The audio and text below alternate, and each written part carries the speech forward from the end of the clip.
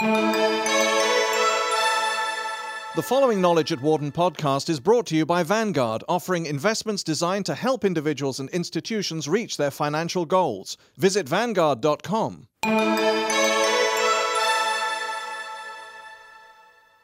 How and why Chinese firms excel in the art of price war. When it comes to price wars, Wharton marketing professor John Zhang can't help but notice that companies in the West and companies in China are quite literally worlds apart. In the West, Zhang says, a price war is something to be avoided. The outbreak of a price war is thought to have disastrous consequences for companies and is viewed as the failure of managerial rationality. This prevailing philosophy was once highlighted in a Fortune magazine article that asked, "What are price wars good for?" The answer, absolutely nothing. In China, where companies have earned a reputation for starting price wars, the outbreak of a price war is considered a legitimate and effective business strategy. In the last 10 years particularly, according to Zhang, businesses in China have initiated price wars in a wide range of industries, including consumer electronics, home appliances, personal computers, mobile telephones, and, most recently, automobiles. And, like leaders of legendary battles, price war warriors who happen to be CEOs often become vaulted idols in China, revered by aspiring managers who are eager to enter the price war battlefields and return victorious, which, in price war lingo, means earning the most customers, capturing the greatest market share, and driving up profits.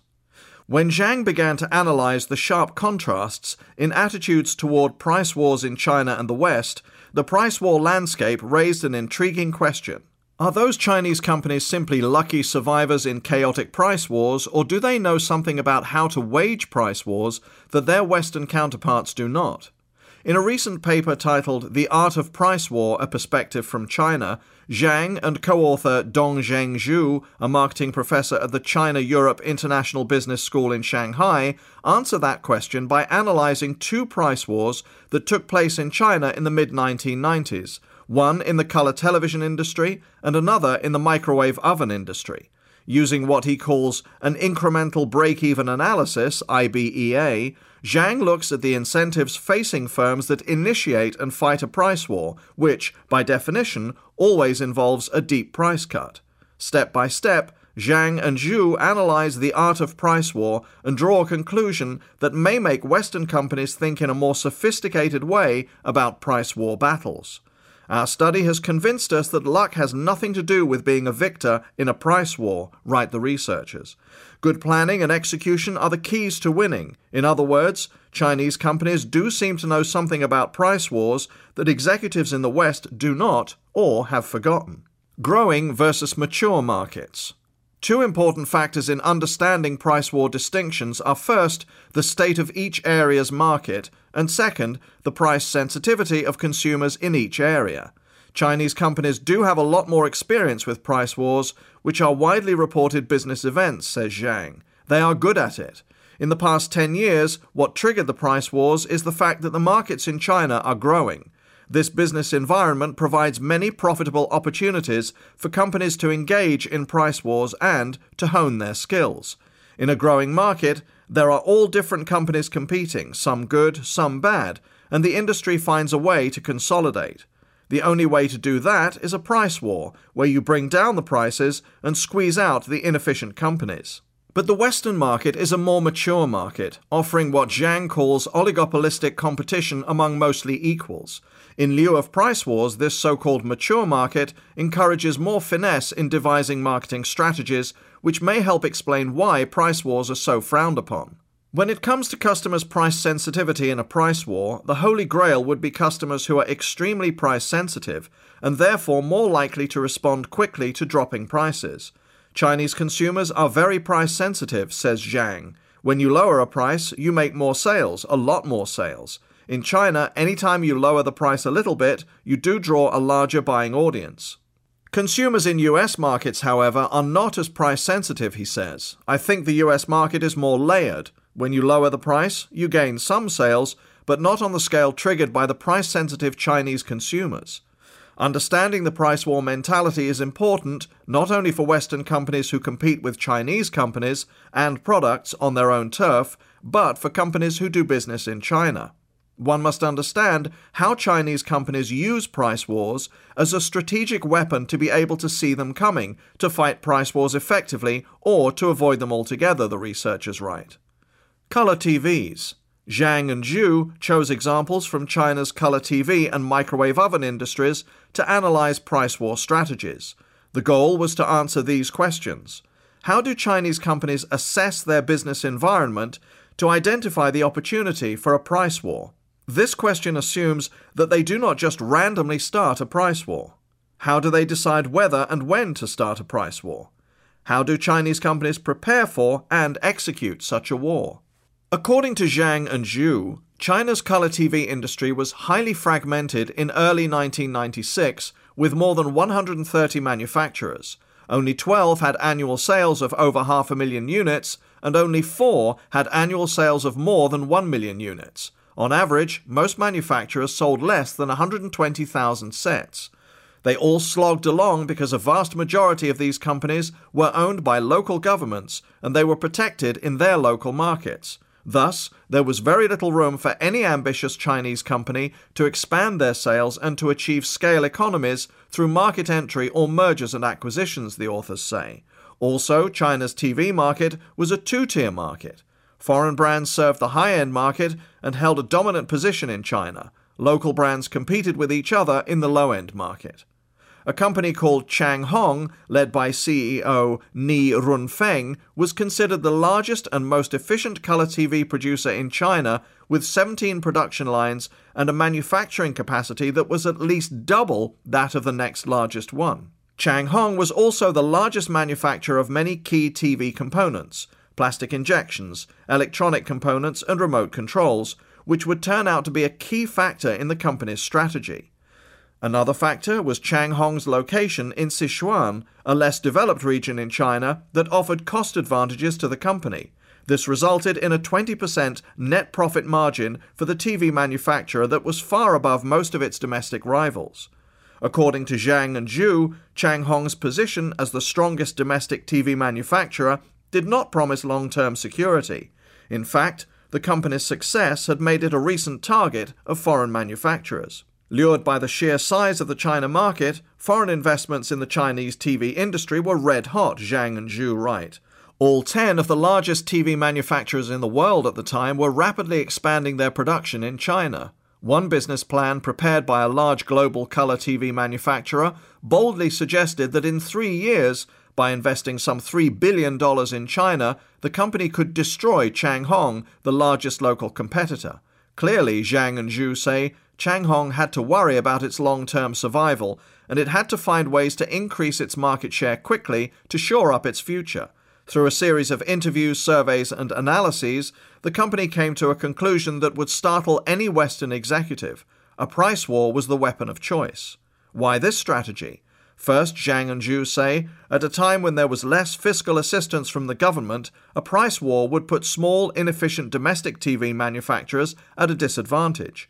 Changhong knew these manufacturers would suffer and drop out of the market because of low margins or lost sales. Second, a price war also created havoc for foreign competitors, especially the Japanese.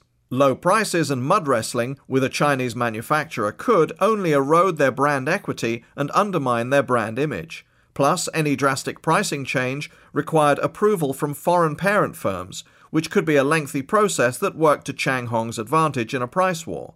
For those reasons, Changhong did not expect any significant price cut by foreign manufacturers, at least not initially.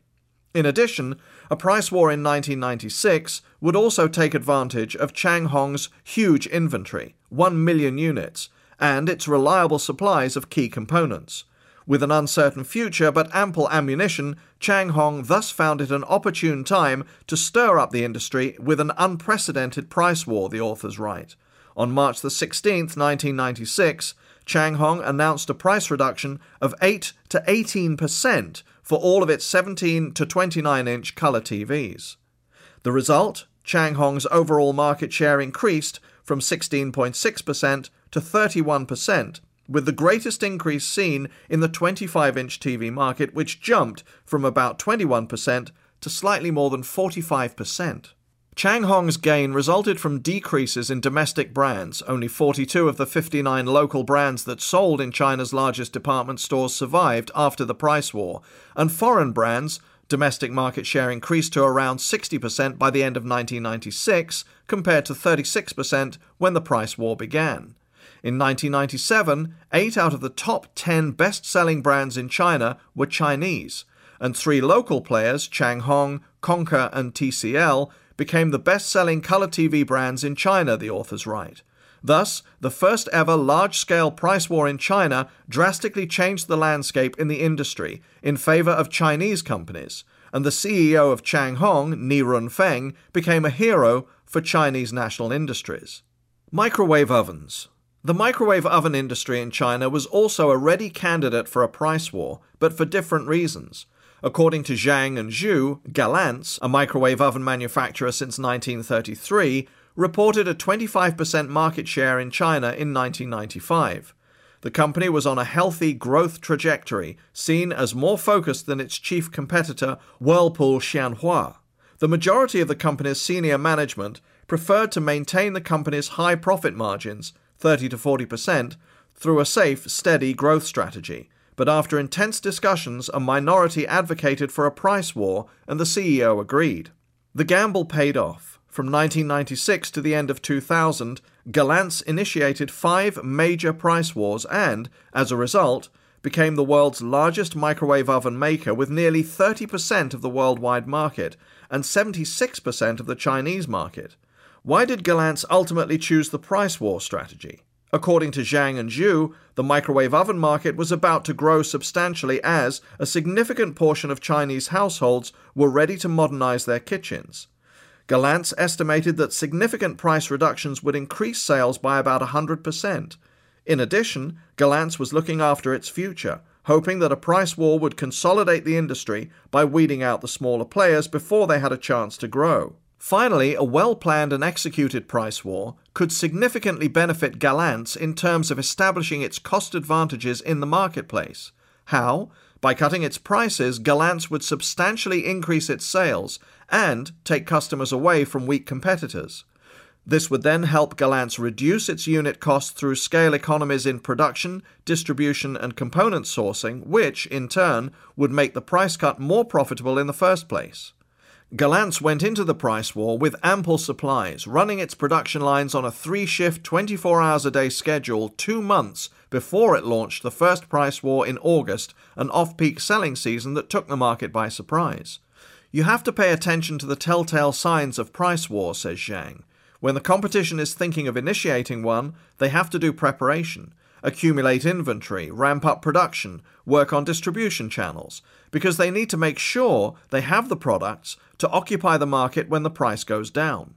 The strategy worked during 5 different price wars. Sales increased, unit prices dropped, profits climbed. Key to the company's success was a simple and systematic way of setting its price to drive volume, says Zhang. It set its price at the break-even level for its nearest competitors. During the price wars, Galantz's price would even go significantly lower than this break-even point. Using this strategy, Galantz always made rivals reluctant to cut prices, and thus it always stayed ahead of competition in capturing more volume. Key to any price war is lowering your prices in a substantial way, adds Zhang. When you actually use the price as an instrument, you have to lower it 10 to 20%, a substantial gap. Lowering it 1 or 2%? No one will say you have a price war. Ultimately, price wars can change the consumer landscape. Says Zhang, when the price wars began, the microwave oven was considered a luxury good. Only well-to-do families had a microwave oven in the kitchen. Then, after a few rounds of price wars, everyone has a microwave oven. The Incremental Break-Even Analysis, IBEA. Using these 2 examples, Zhang and Zhu developed a formula to help companies plan and execute a price war. The formula helps determine the break-even sales price point and important variables necessary to initiate a price war, including the size of the price cut and the reduction in marginal costs relative to the price reduction. Called the Incremental Break-Even Analysis, IBEA, the formula shows that price wars are not driven by luck, but are the result of careful planning and execution, Zhang says. As with any other business strategy, the usefulness of price wars depends on the circumstances.